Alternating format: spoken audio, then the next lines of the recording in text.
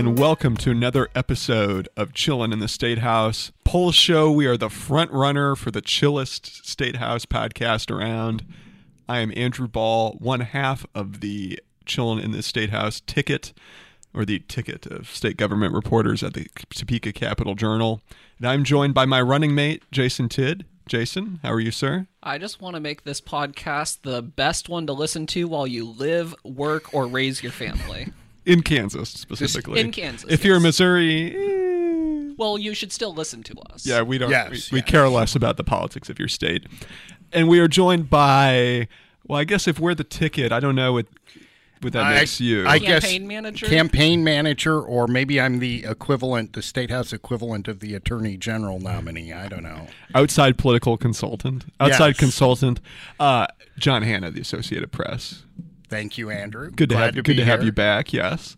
Well, you noticed that we flipped a switch from the last time we were on the air, from talking about the legislature to talking about elections, and that's because Kansas politics has flipped the switch from the legislature and policy debate, if we can call it that, to definitely being now firmly in the thicket of campaign season. And we got some interesting news, I think, to break down as we move into the election season.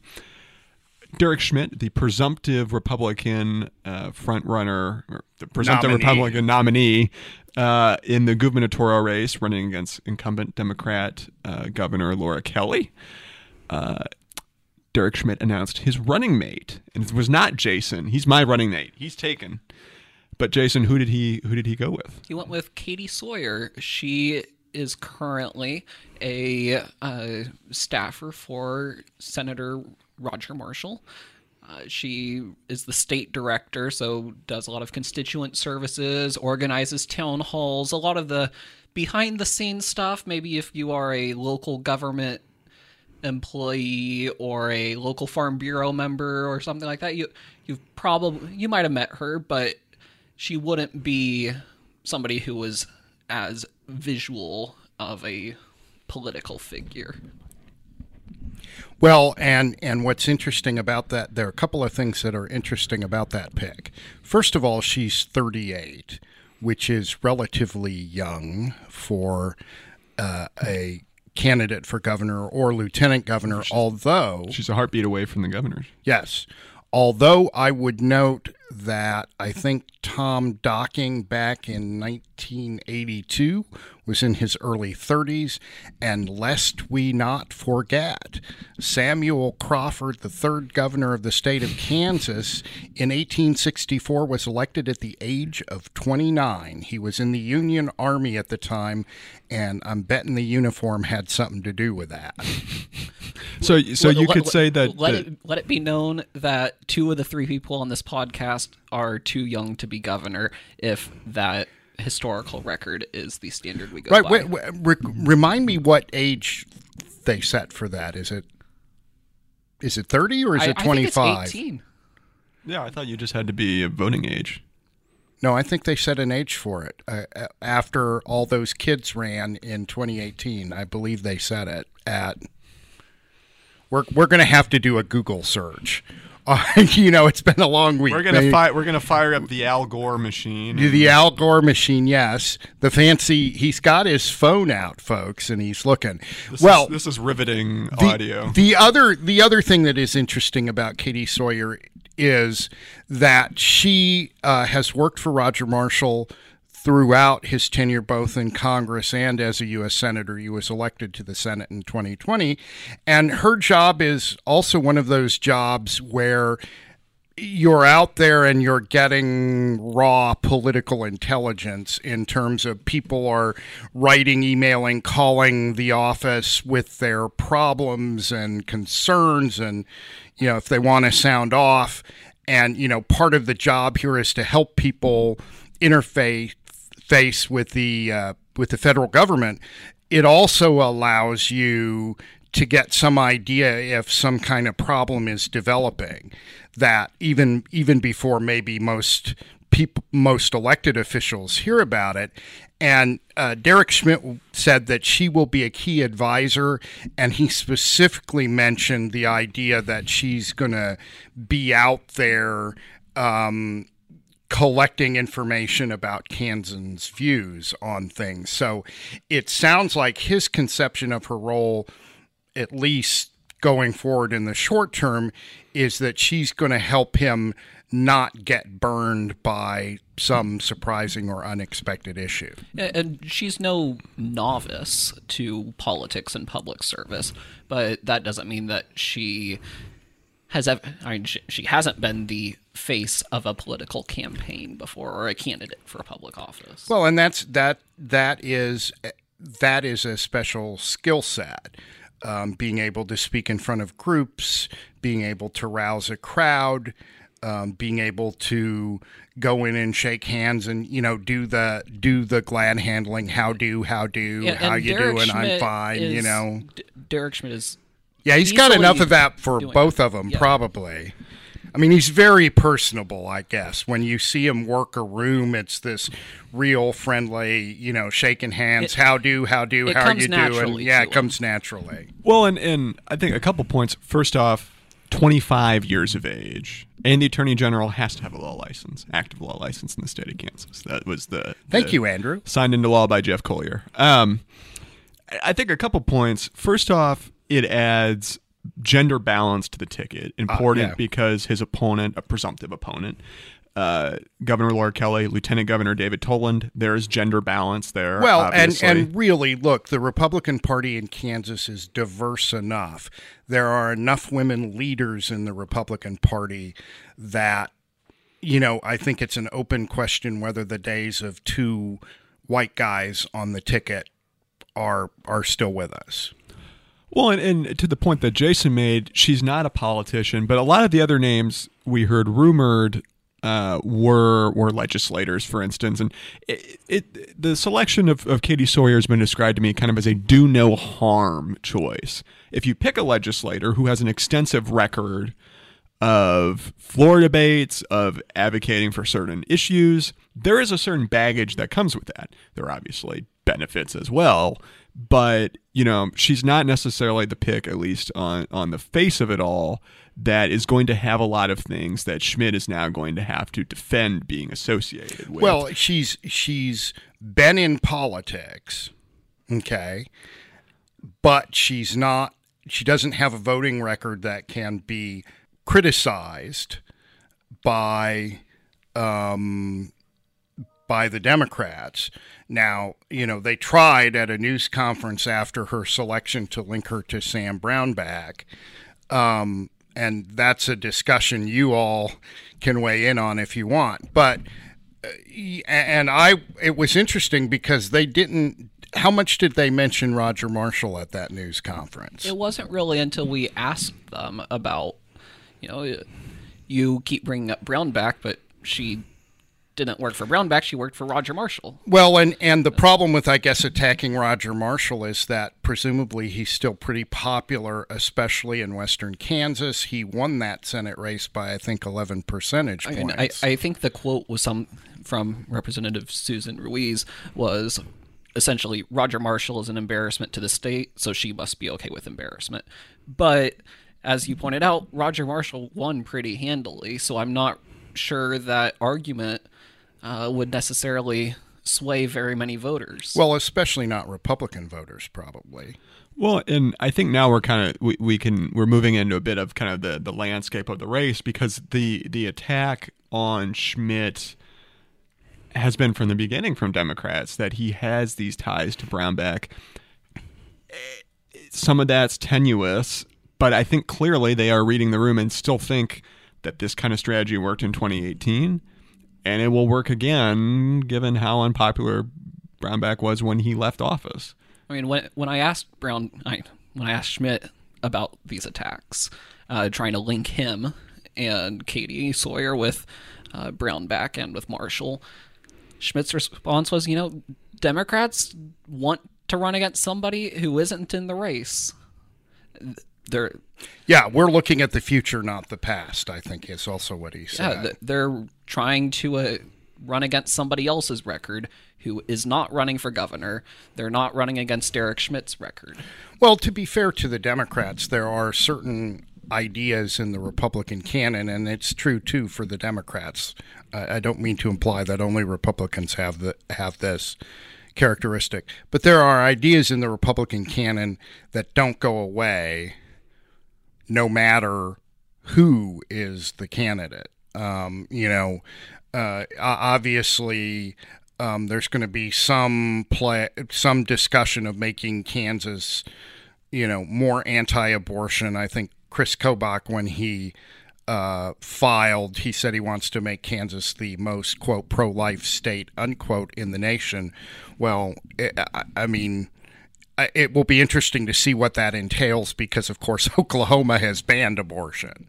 And a bunch of, at least a dozen other states have trigger laws that will do that. So how do you make Kansas the most anti-abortion state in the country in that climate? That's going to be an interesting question. So there's always some interest in opposing abortion, going further in restricting abortion. That's always a Republican thing. Tax cuts. He mentioned some kind of middle-class tax cut. It will be interesting to see the details of that.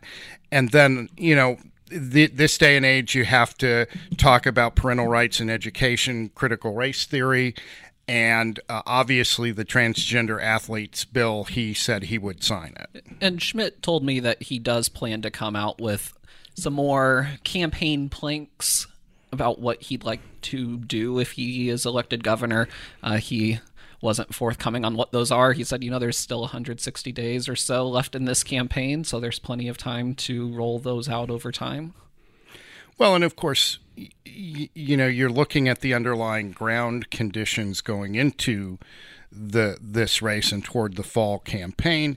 Right now we're seeing inflation as high as it's been since the early 1980s. Gas prices are way up above $4 a gallon in Topeka, as high as, I think in some places they're $5 or even approaching $6 a gallon. And so there's some disquiet over the economy. Joe Biden's popularity, the president's popularity, has declined. He's a Democrat. And over the past 30 years, Republicans in Kansas have loved to run against Democratic presidents. Well, I think you can make the argument. I think some consultants made this argument to me that Laura Kelly could run a perfect campaign, and just because of the political headwinds, still lose. And there's just not much room for error. She's not the only Democratic governor in that boat. You look at, for example, Tony Evers in Wisconsin. He just barely beat Scott Walker in 2018.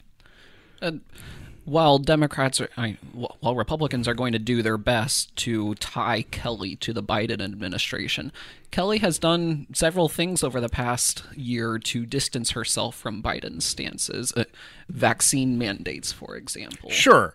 But, a Republican is going to ask, and this is a traditional thing Republicans will do in a race like this, well, why do you want somebody who opposes the Democratic president, occasionally, when you can get somebody who's going to oppose them like every day?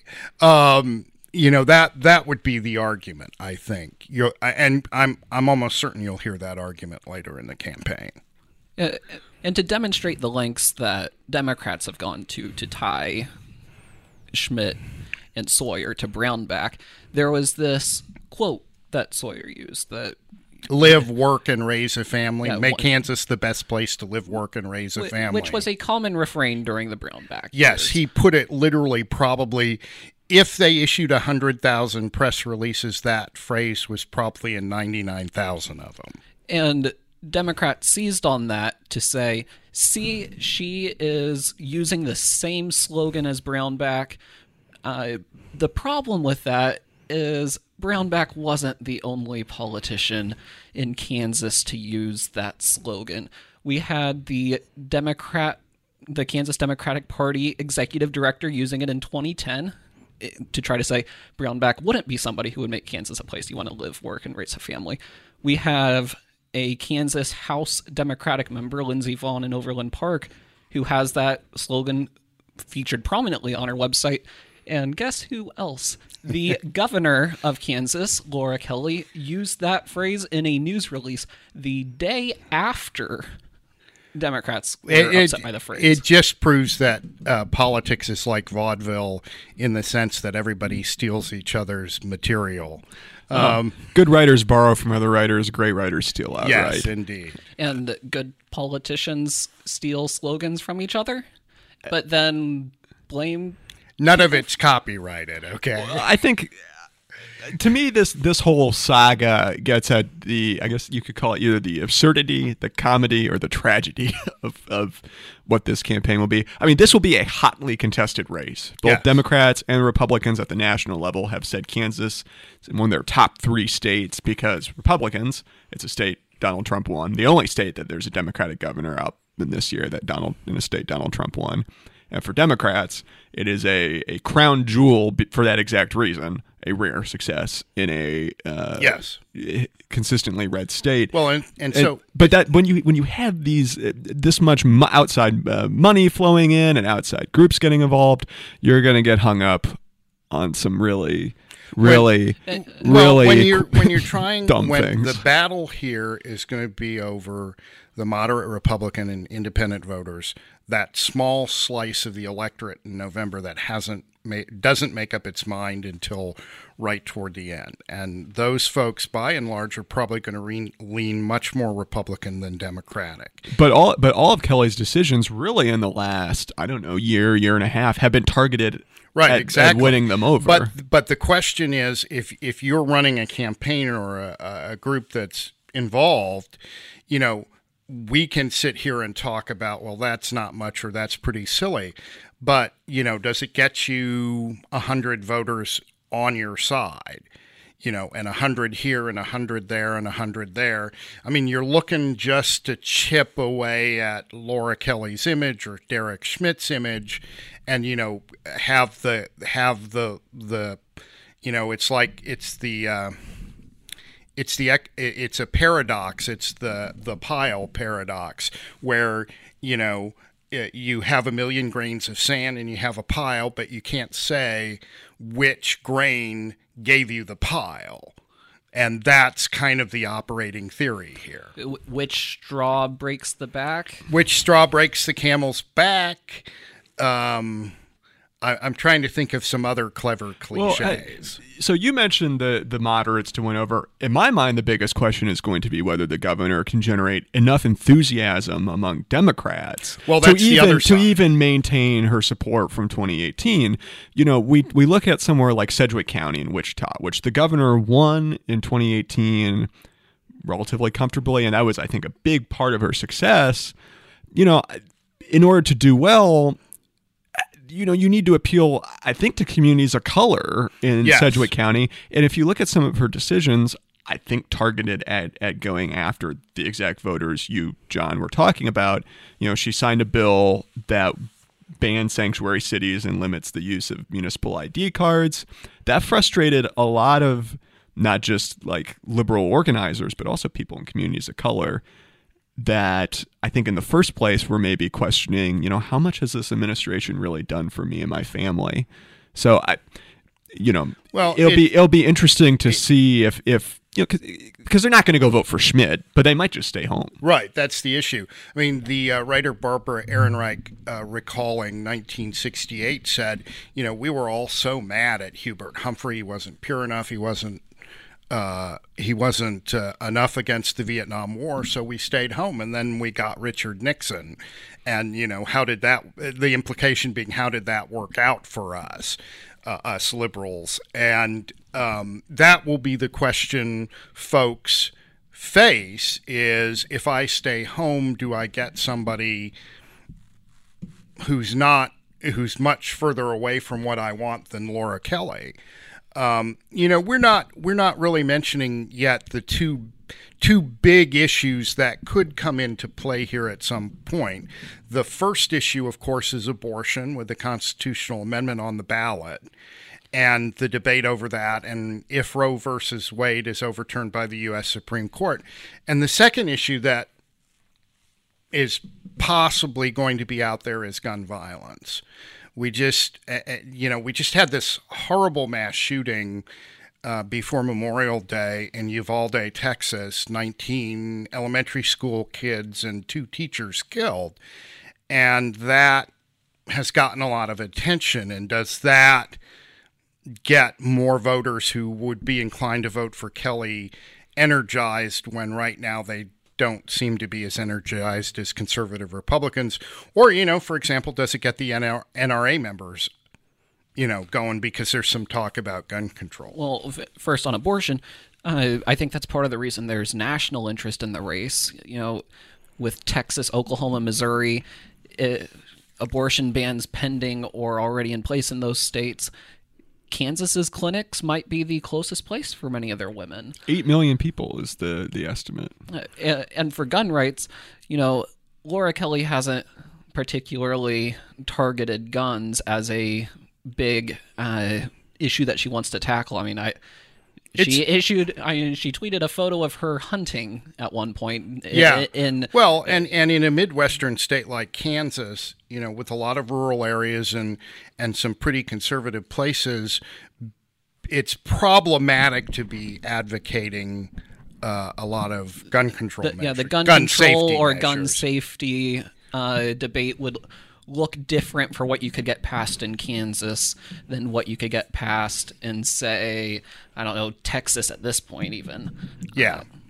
The appetite might not be there yet among many But moderates. we don't know how much appetite there is for elected officials to move on something like raising the age that you can get an AR-15 to 21, to a red flag law, any of those things. We don't know what the appetite is, but certainly in the wake of the Uvalde shooting and others, I mean, just this week there were 4 people died outside a Tulsa hospital. So the mass shootings have not paused, and so that issue is probably going to be out there as an issue. For coming especially toward the fall, but we'll see how that plays. It's at this point, before the Supreme Court issues its decision in the Mississippi abortion case that could overturn Roe, and before we hear more commentary in Kansas about what's happening elsewhere on mass shootings, it's kind of hard to predict. On the thought of appealing to moderates, Schmidt avoided, with the filing deadline, a official challenge in the primary. I mean, technically, both Kelly and Schmidt have primary challenges from people who stand essentially no chance of winning. But Schmidt doesn't have somebody challenging him from a more moderate position or from a more conservative position. There was the no 11th hour Mark Steffen filing to push him. The state senator from Hutchinson.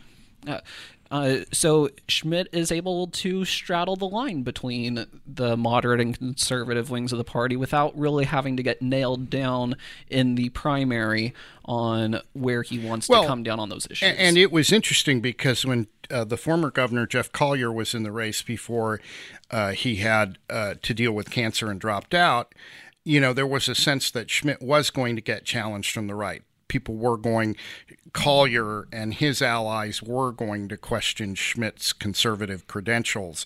I mean, there's always been an element since his days in the legislature that he's really not a true quote unquote conservative, and that, when he goes conservative, it's a political calculation.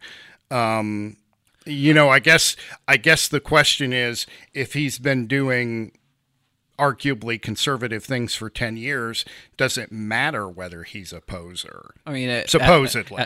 Let's not make a judgment on that. At the Democratic press conference afterward, I believe it was Senator Tom Holland from Baldwin City who said that he considers Schmidt to be somebody who sticks his finger in the wind to see which way the political winds are blowing. Well, that's been the standard criticism of him. I think his people would say he's far more solid politically than that. But that has been the traditional criticism of him. Though I could also see even Democrats making the same argument about the current governor, with how they don't know how she would Well, go I mean, on an issue. privately, some Democrats have. There's, especially on the House side, Laura Kelly served in the Senate before being elected governor. Especially on the House side, especially late in the legislative session, there was a lot of grumbling amongst It's almost Democrats. like politics is politics. Well, I mean, that's the interesting dynamic of a statewide race in Kansas, that, you do, if you're a Democrat, you do have to appeal to independent voters and Republicans. Either you have to get them so angry at their nominee that they'll stay home, all of them, or most of them, or you have to get them to vote for you. And that's just a political fact of life that raises questions about how far left a Democrat can go. And yet, of course, when you're in a primary, and this is true of both parties, you tend to have to go right to the Republicans, a little more left for the Democrats to appease the activists. For example, this primary in 2018, Josh Foddy, who finished third, had a voting record from the legislature on abortion that was actually, for a Democrat, pretty conservative. And he just, for the abortion rights people, he was just, persona non grata. No.